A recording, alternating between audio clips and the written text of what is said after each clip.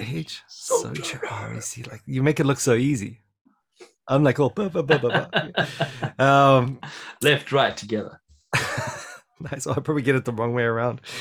Um, okay, so we missed last week. It seems this is how we're rolling these days. Just 1 week on, 1 week off. So if you are tracking along in the book that we're looking at, which is, wait for it, Covenant Theology, Biblical, Theological, and Historical Perspectives, then you will be moving one chapter every 2 weeks because that's how we've been going.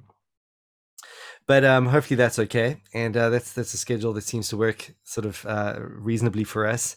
Hopefully we can keep that level of regularity up. What's that? For Mike. Yeah, for me. Okay. Bye. Yeah. I mean, we got limits, you know. I've got limits. It's been lockdown. I've had to just enjoy a little bit of that. Oh yeah, for sure. You know. So, but we finally come to the new covenant. The new covenant in the Old Testament. I felt this guy's pain when he had to write the essay. So who's this essay by? Let's quickly scroll. Michael G. McKelvey. McKelvey, right? Yes. Okay. Yes. I felt you know, when I had to do a brief little spiel like this on the dissertation, it was like almost the most overwhelming part of the whole thing, because it's just like, I mean, to get your head around each prophet, you know, it's just difficult. It's mind-blowingly difficult, and to write something coherent. So I appreciated the chapter at that level. We're not even getting into really Hebrews or anything in the New Covenant or New Testament, but we're thinking here about sort of working our way towards the New Testament. I think the next one after this is covenant in the Gospels. So we're sort of thinking, all right, we've dealt with all the big covenants. Now, at this point, we want to kind of forecast and move with that flow of Scripture to see how the next thing on the radar really is the New Covenant. Yeah. And so the big texts that he goes to are in Jeremiah, Ezekiel, and Isaiah. Isaiah, yeah. Which, of course, they are the big major prophets, and really each one of those books has, wow, I mean, just if you spend any time in Klein, you'll know how he interfaces between Genesis and Isaiah, and you know, just that alone would take so much, and it's so rich. The material is so rich, you know, and Isaiah has been called it's like the Gospel of Isaiah, you know.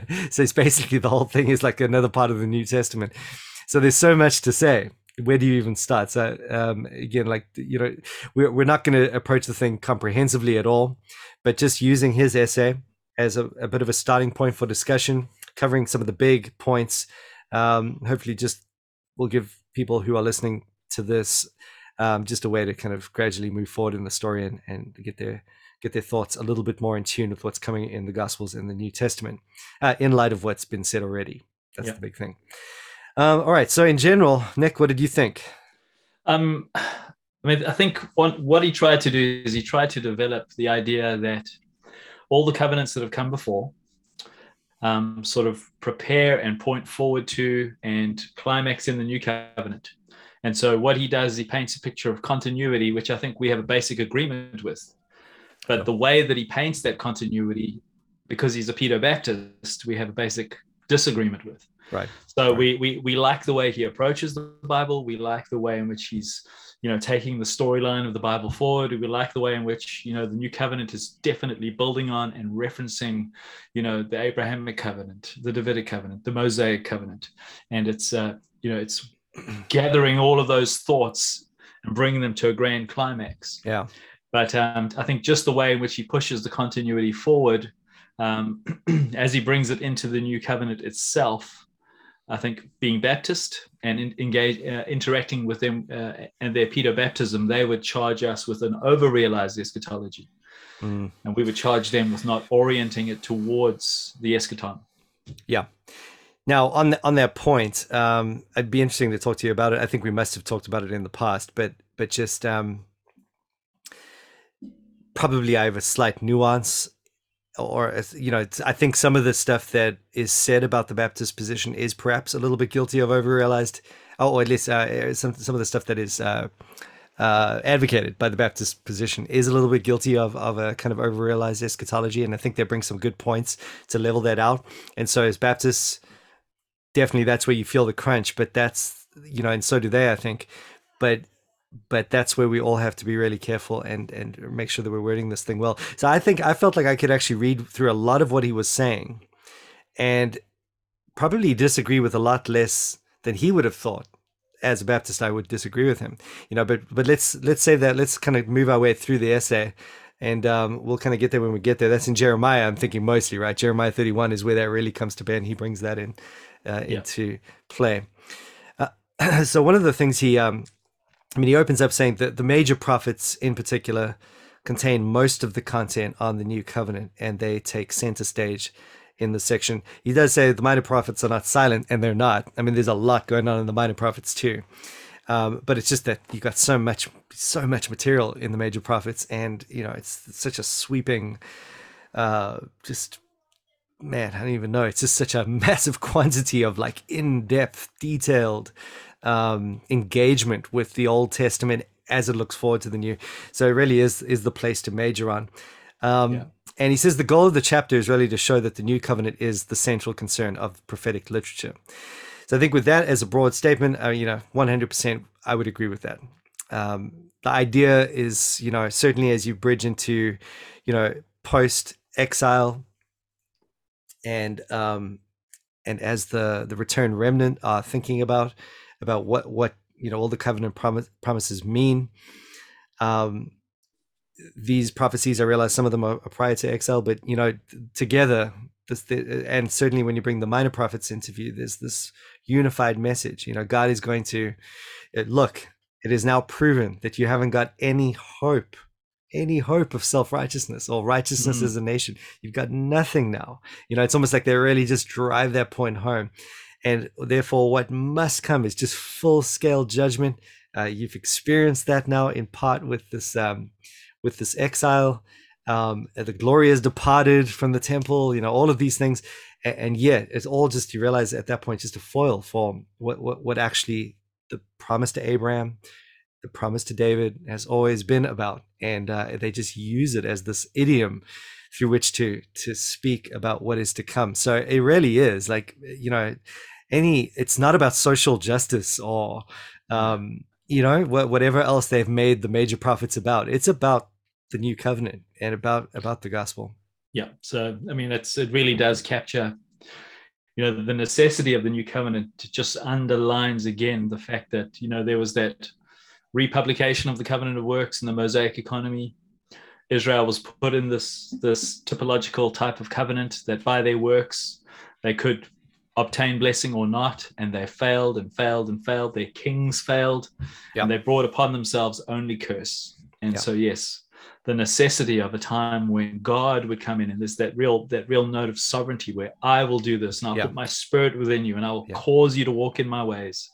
And it really just takes salvation out of our hands, and God takes it upon himself. And that really is a big note that is struck in the new covenant. Yeah, like now that you realize that like Adam, you have transgressed the covenant. Now that you realize that you are really just like Adam, having been kicked out of Eden, you're at the bottom of the mountain, unable to ever get back. You can't go back to the glory of Israel.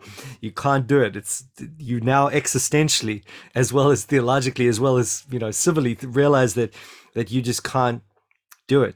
And so now let me show you what I will do, in light of those promises I made to your forefathers. So that's kind of the overarching thrust of the prophecies in general there. So very, very, very powerful. I recently preached through all of the books of all the prophets, just as an overview.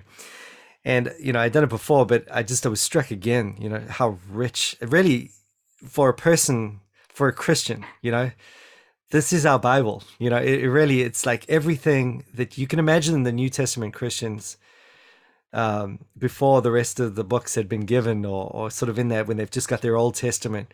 You can imagine them really dwelling on those prophecies and promises Yeah. because just there you are, just seeing this promise, and now it is come in Jesus, and just feeling the fulfillment of that. You can imagine how powerful that would be. So I think sometimes we rob ourselves by not knowing these prophecies better, and the prophets at large better. But then certainly when it comes to understanding the flow of history and redemptive history, and the tale of the covenants and so forth, we have to know these big texts. So he starts with Jeremiah, the book of consolation. Again, just capturing and boiling it down. If I read him correctly, he's saying, and I think rightly so, that Jeremiah 31 becomes almost a microcosm of the book. The whole book is essentially developing what Jeremiah 31 kind of hones in on, as it focuses on what God would do in the new covenant, much to the extension of what we've just been saying now. All throughout, the days are coming, declares the Lord. The days are coming. The days are coming. That's that's the way the context of the book is shaped. He gives you all sorts of literary devices used by the author to kind of clue you in. There's a inclusio there, with David being a center point and focal point of what God would do. He'll raise up another Davidic king. Yeah. And again, a very, very powerful point that I think we've covered in the Davidic covenant enough to kind of leave alone now. But it really is just, I'm preaching through Hebrews, and I've just preached through Psalms, and I'm seeing, wow, David is just so like all important in the whole thing. It's crazy. But then one of the things he makes, one of the great points to really major in on as we just talk around this, and this will bring us to the baptism issue, is the way that of all the covenants, you got the Noahic, Abrahamic, Davidic covenant, and they're all permanent. They're all part of this ongoing covenant of grace. The only one that's temporary there is the Mosaic, which is the big point of contrast there, the thing that they've just come through, the republication of work. So in that sense, everything he said there, I think, was very much aligned with Klein, and the kind of I don't know if you picked up anything different. I think it was basically just a sound sort of process. It wasn't like beating the drum of republication, but he was just assuming many of those truths, and seeing them come to bear on that Jeremiah 31 passage. And then we come into the big chapter itself. So he's got another thing that I thought was helpful was the way he does talk. What do we call this? Prophetic foreshortening. There is the near and far element constantly.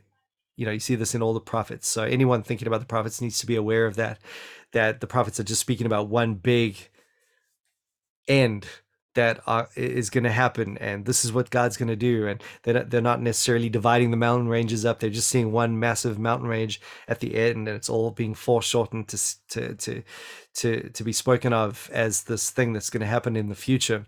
And that is wise to keep in mind in light of what we'll talk about in a second when we come to Jeremiah 31, which is all about this whole God will make a covenant, not like the old covenant. He'll write their laws on the heart.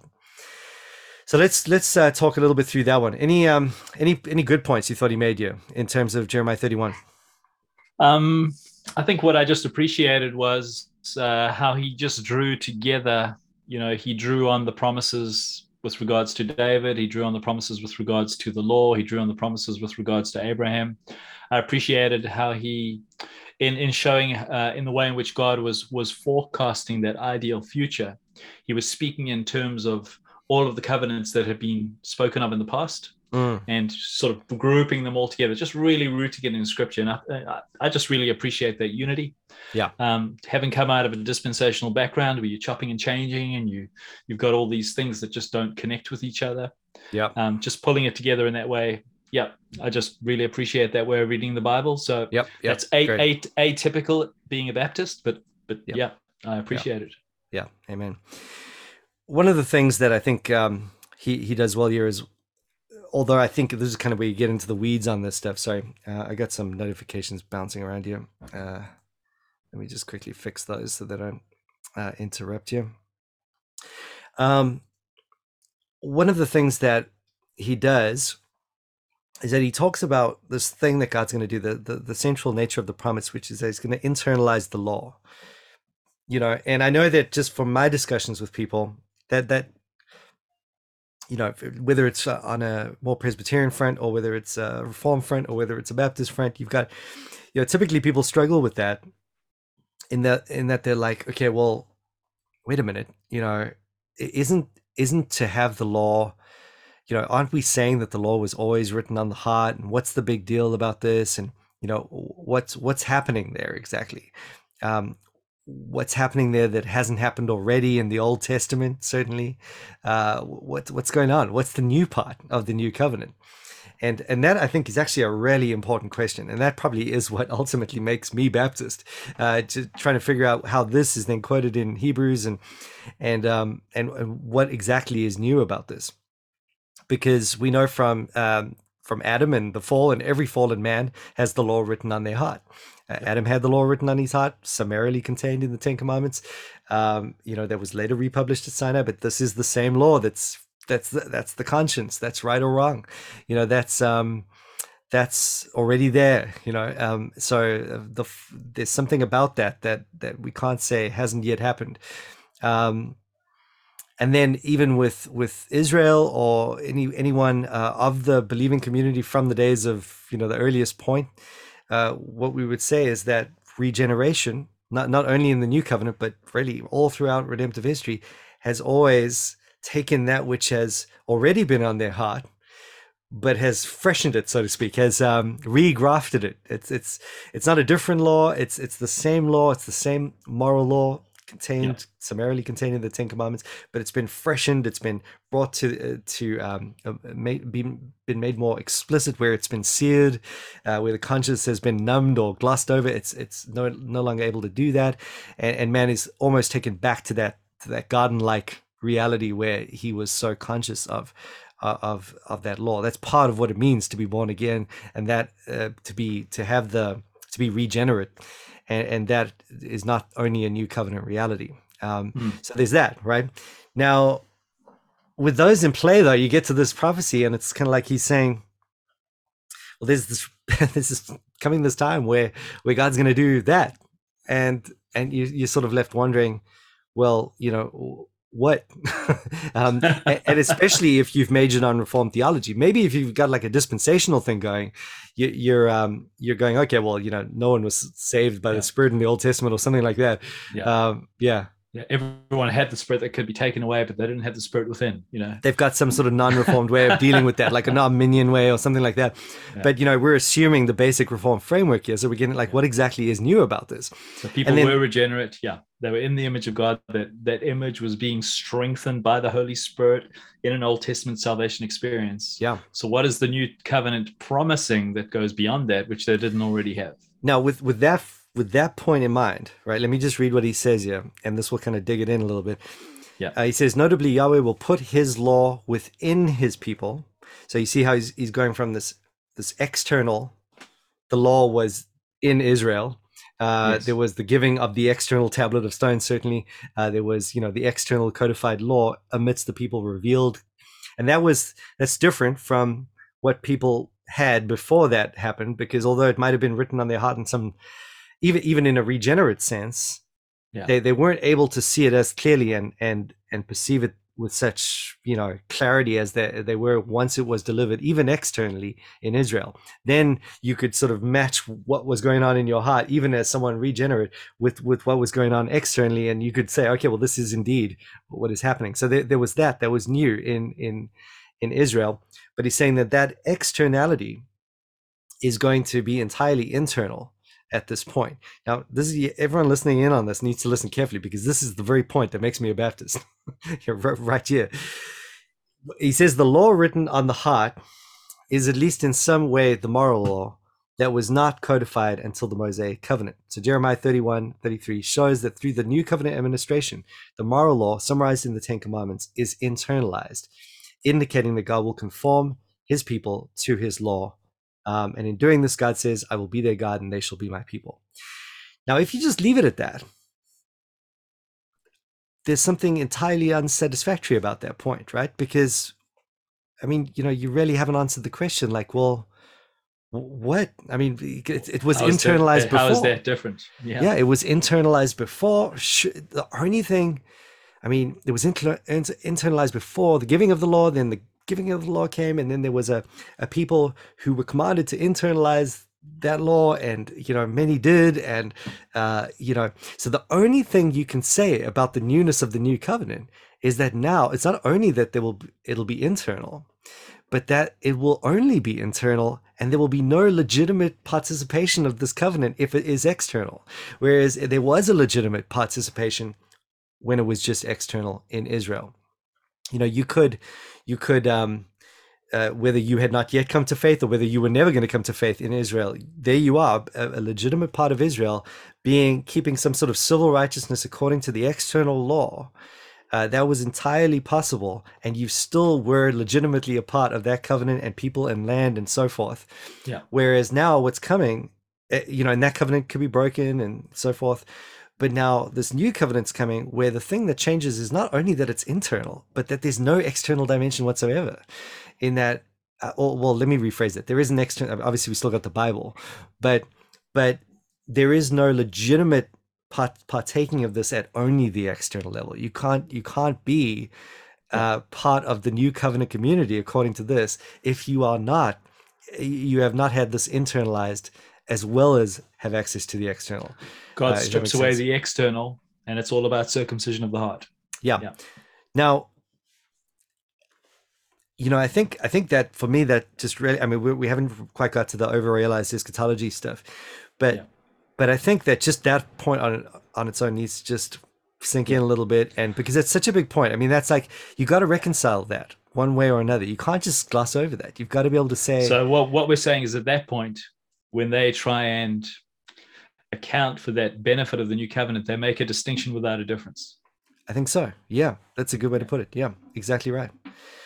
And it gets worsened, I think, when you dependent on your level of Reformed theology. So there's some versions of the Reformed theology where it gets so flattened out that you feel that there is really no difference at all. It's just. Do you think they may answer to this extent? Well, maybe like in the Old Testament, let's say 25% of all children got regenerated. Yeah. So because it's an already not yet scenario, we'll make it 75%. Right. So we have a higher rate of expectation of regeneration. Yeah. Yeah. Well, maybe that's the way they would go. I think that's probably so they were just keeping it on a spectrum as opposed to a sort of new type of chapter. Right. And you see that applied, like, so how does the filling of the Spirit work? Well, it's not that you weren't filled with the Spirit in the Old Testament, but you just filled with more Spirit in the New. Yeah. You didn't, because they would say that the new heavens and the new earth is the 100% mark. Yeah, where exactly. everyone has it. So we're not there yet. So it must just be a lower percentage. Yeah. Yeah. But it's higher than the Old Testament percentage. Totally. Maybe that's how they would. Right. Now, that's at least an answer. You got to give it to them. I mean, that's an answer. I'm answering already for them. I don't know if anyone answers that way. I was going to say, now it's already more than he said in the essay. So, that's worth pointing out. But at least that's a way, at least appreciate that point, because it's someone's recognizing the problem and has, they would have to account for it. So I've read a few people that would say things to that effect. As this is how we account for the differences. It's just greater. It's a greater sort of, everything's sort of on a sort of 75% versus 45% or whatever it is.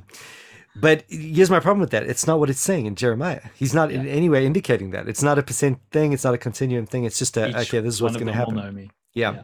But that, I suppose, precipitates the over-realized eschatology comment, where he's going, well, if you say it's like we're all internalizing the law and no one has to teach anyone, and I mean, surely we register at some point that hasn't yet happened in terms of our experience in churches and I noticed that just yes and no. So I mean, at that point I wanted to say, but you didn't quote 1 John 1 verse 19 and 20, where John says to the church that he's writing to, you have an anointing that no man need teach you.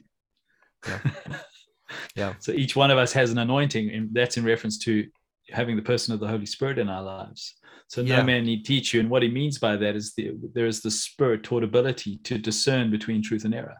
Well, even so just at that level, every Christian is equipped that we don't need to be taught, at least for that purpose. Yeah, because if you think about what John was saying there, was in light of the Gnostics, the proto-Gnostics anyway, that were coming along and Denying basically that trying Jesus to, came in the flesh. Yeah. and just trying to get them onto some sort of higher spiritual plane via some hidden truth and whatnot.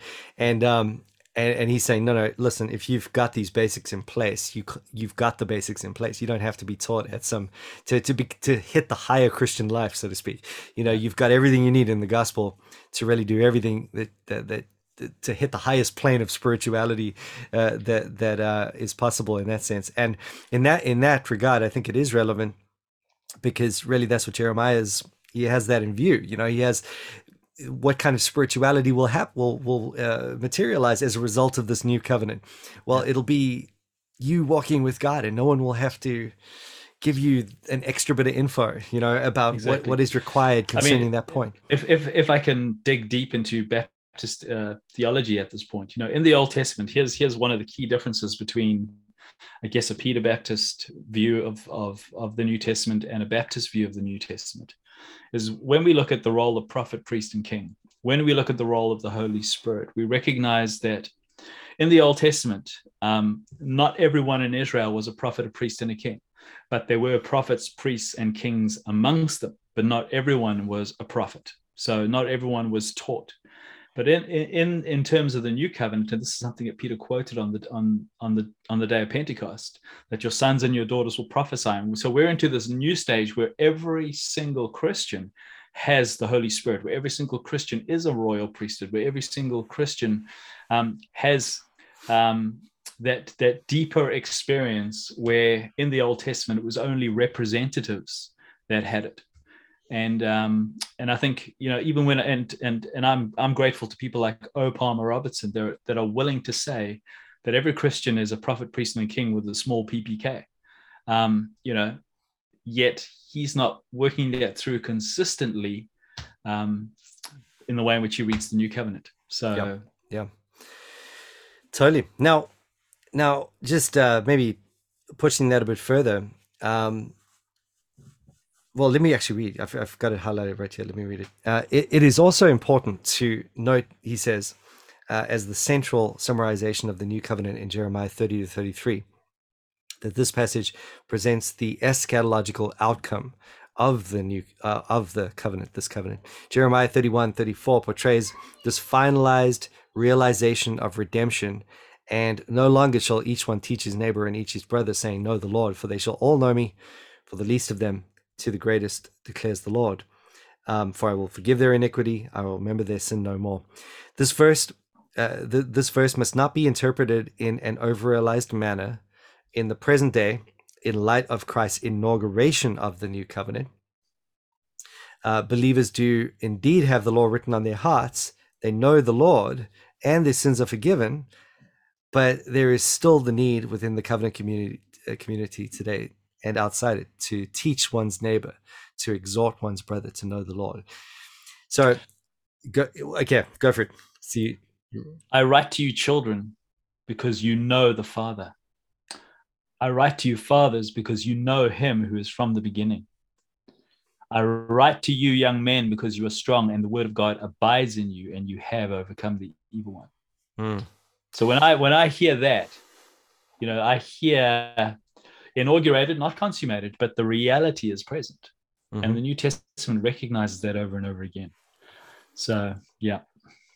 Yeah. So look, I mean, it's uncomfortable because, what he's saying here is like, hey, everything about what you're reading there has obviously happened already. He's admitting it to some degree. I mean, he's saying, listen, we are forgiven of our sins. We do have a new heart. This is all true. We do know the Lord. Yeah. We do know the Lord. So it's just like this one little stickler point is that, we don't teach our neighbor and stuff like that. So you could see it's almost like an agenda driving that at that point. You can't help but feel that way. But it is also true. Let's just give it its most charitable sort of weight, I suppose, in that, as you look at a church today, we see, for example, the office of teacher, needed in the church. And so there is some element of teaching and there is a need to be instructed. And there is a difference between what we know right now and how we feel now and what we need to be taught about now, if we compare it to what we imagine and what we are pretty sure heaven will be like, where we will not need those things in the same way. And we'll probably still need to learn and be taught and stuff like that. But it's there'll be, without a doubt, there'll be a marked difference. So no one's denying that point. So here's where I come at the whole thing. I say, well, let's just go ahead and give that point its full weight. Let's say, all right, fine. This is talking about the consummation of the new covenant. That wouldn't be out of sync with everything that's going on, as we mentioned before, prophetic foreshortening. That it is true that the whole package deal is looked at from the prophetic perspective. So let's just give it its full point. So let's say that when we're reading about Jeremiah 31, we're reading about, we've got three sort of phases in the new covenant: the inauguration, the commencement, and the consummation. Let's say we're just reading about the whole thing together with the consummation in view at the end, and we're thinking here about heaven, right? Everyone is saved. No one needs to worry about it. Everyone's just knows the Lord and walks with the Lord. And I imagine everyone will agree that that's what the new creation will be like. Then the question is simply this. We come to the inauguration, because again, no one denies that it's been inaugurated at this point. Yeah. As we think about the way we administer the new covenant,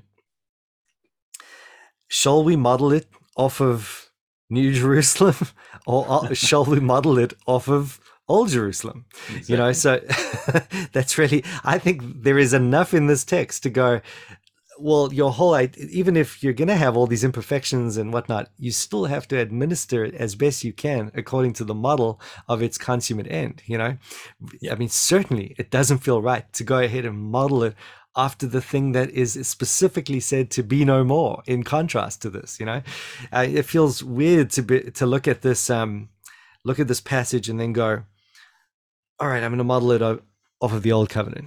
I'm going to model the church off of the old covenant in light of this new covenant prophecy. It just feels completely out of sync. And I know some people will say, well, we're not modeling it off of the Mosaic covenant as much as the Abrahamic before that, which was a covenant of grace. And I think that's a good thing to say, and it's helpful because it keeps you out of theonomy and all that stuff.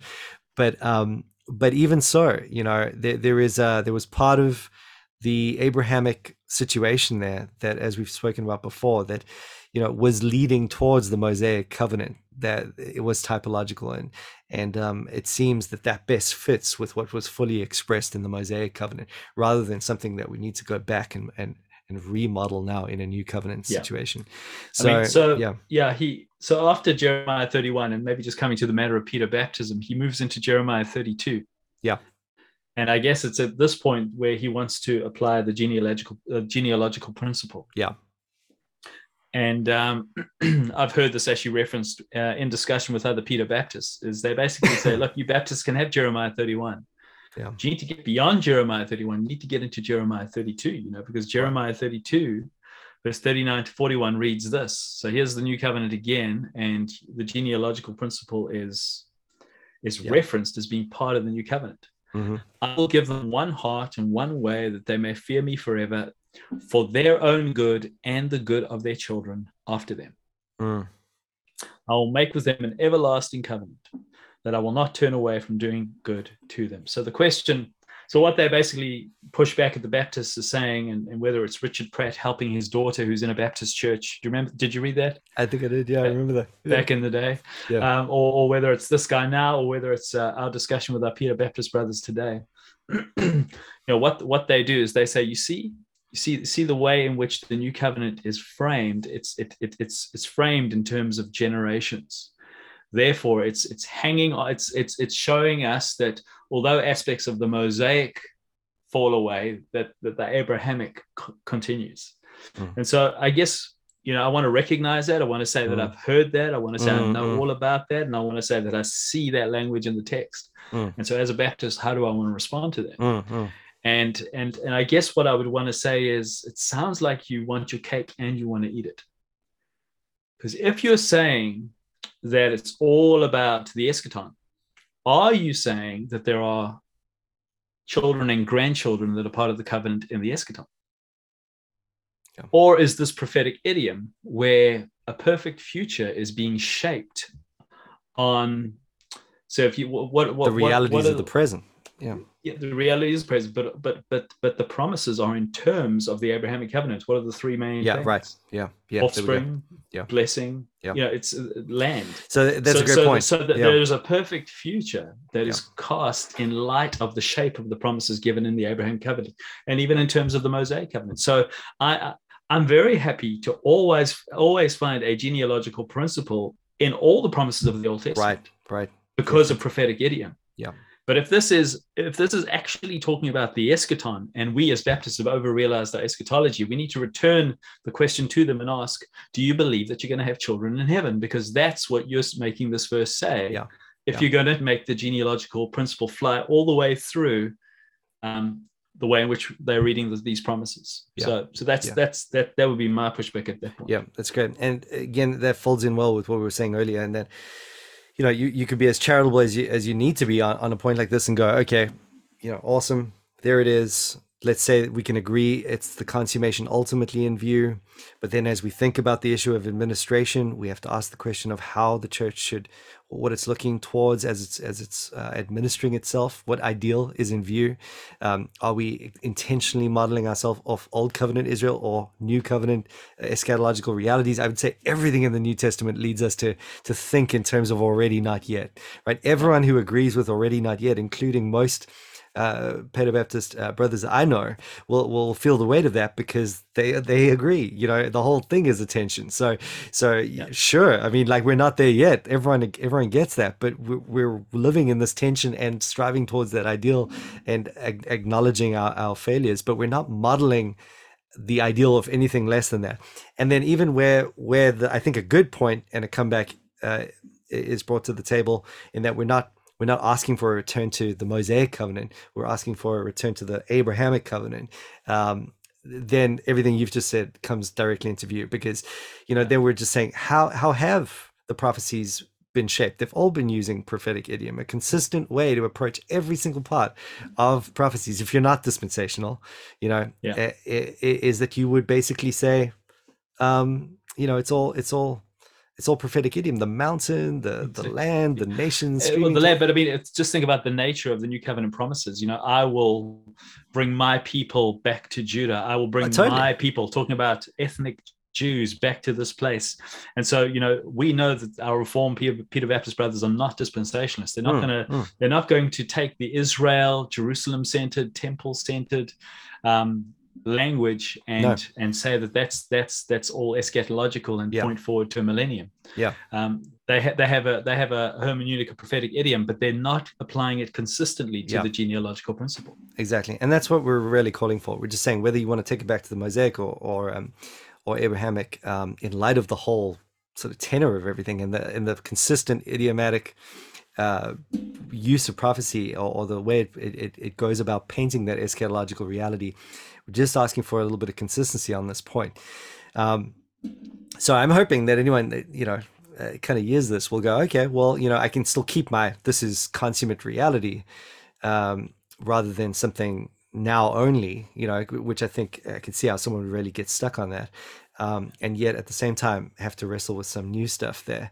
So it's not quite the arrogant slam dunk, hopefully, that people will be hearing if they're, and this was me back in the day. I'd be like, oh, it says, we'll know the Lord, therefore, end of story, baptize your kids. I realize there's more complexity to it, and I think the dialogue with Presbyterians has been great. And you mentioned Richard Pratt. I thought his article was excellent. In fact, maybe even the best that I've ever read on how to deal with Jeremiah 31, as I think he wrote in that book by Strawbridge. It was published by Strawbridge. I remember, A Case for Pedobaptism or something like that, where he made this case. And I thought it was excellent, and I thought, okay, you know what, you've actually almost won me over onto the idea of, I have not yet considered the full weight of the way in which this all happens in the already not yet. But then it just double reinforced everything I was thinking anyway, because of the already not yet, precisely, So I would rarely have to deny the already not yet angle to be anything but Baptist, and I'm not taking on overrealized eschatology when I do that. I'm just taking on eschatology. That's all that's happening there. And we have the same approach to the Sabbath, don't we? Very much so. Yeah. And the reason we moved from a Saturday Sabbath to a Sunday Sabbath is because the orientation is not looking back to the creation week, but to the new creation. Oh man, the eighth day, Amen. let's let's not get started on the eighth day. Oh man, there's so much inclined on that issue as well. It's just like mind-boggling. But yeah, it's just really trying to bring in a bit of consistency on those points. So anyway, there we go. So he quotes Gentry as the Baptist. Now we've mentioned Peter Gentry before, and I think Gentry is wrong in the way that he dismisses covenant he wouldn't theology. be representative of a Plinian Baptist position. Sure. I mean, like, and he might actually be quite. I mean, he might be a good representative of maybe a progressive dispensationalist or something like that, or someone in that sort of non-covenantal of that non-covenantal ilk. But yeah, no, I think we're in agreement that Gentry has. It's almost like MacArthur, arguing against this and going, well, it says baptizo, which means dunk. So don't, and there's more to it than that, or like, hey, this was for Israel. We're talking about the church, there's more to it. We recognize there's a lot of validity in what's being brought up. All of that stuff we totally agree on. Amen. So powerful, so devotional. And let's just quickly read this really good conclusion, just to kind of do his essay some justice here and have people just be exposed to some of it. He says, with the coming of Jesus Christ, however, the new covenant has been inaugurated, redemption has been procured, and restoration has begun first spiritually, and in the last day materially. We who live on this side of the cross are blessed to live in the time of the new covenant because we've received its benefits now and await its consummation when Christ returns. So there's the already not yet, right?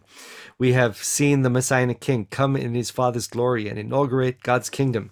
We now see the Spirit of God extending that kingdom as the Church of Christ is built up throughout the generations. We also know the restoring, resurrecting power of God in the new birth, and we look forward to the fullness of God's everlasting presence in the new creation. We who know the grace of God in Christ by means of the new covenant are eternally blessed, and we can rejoice in all God's covenantal workings because they are the means by which God is our God and we are his people. So really a fantastic summary of the culminating sort of idea here in the new covenant.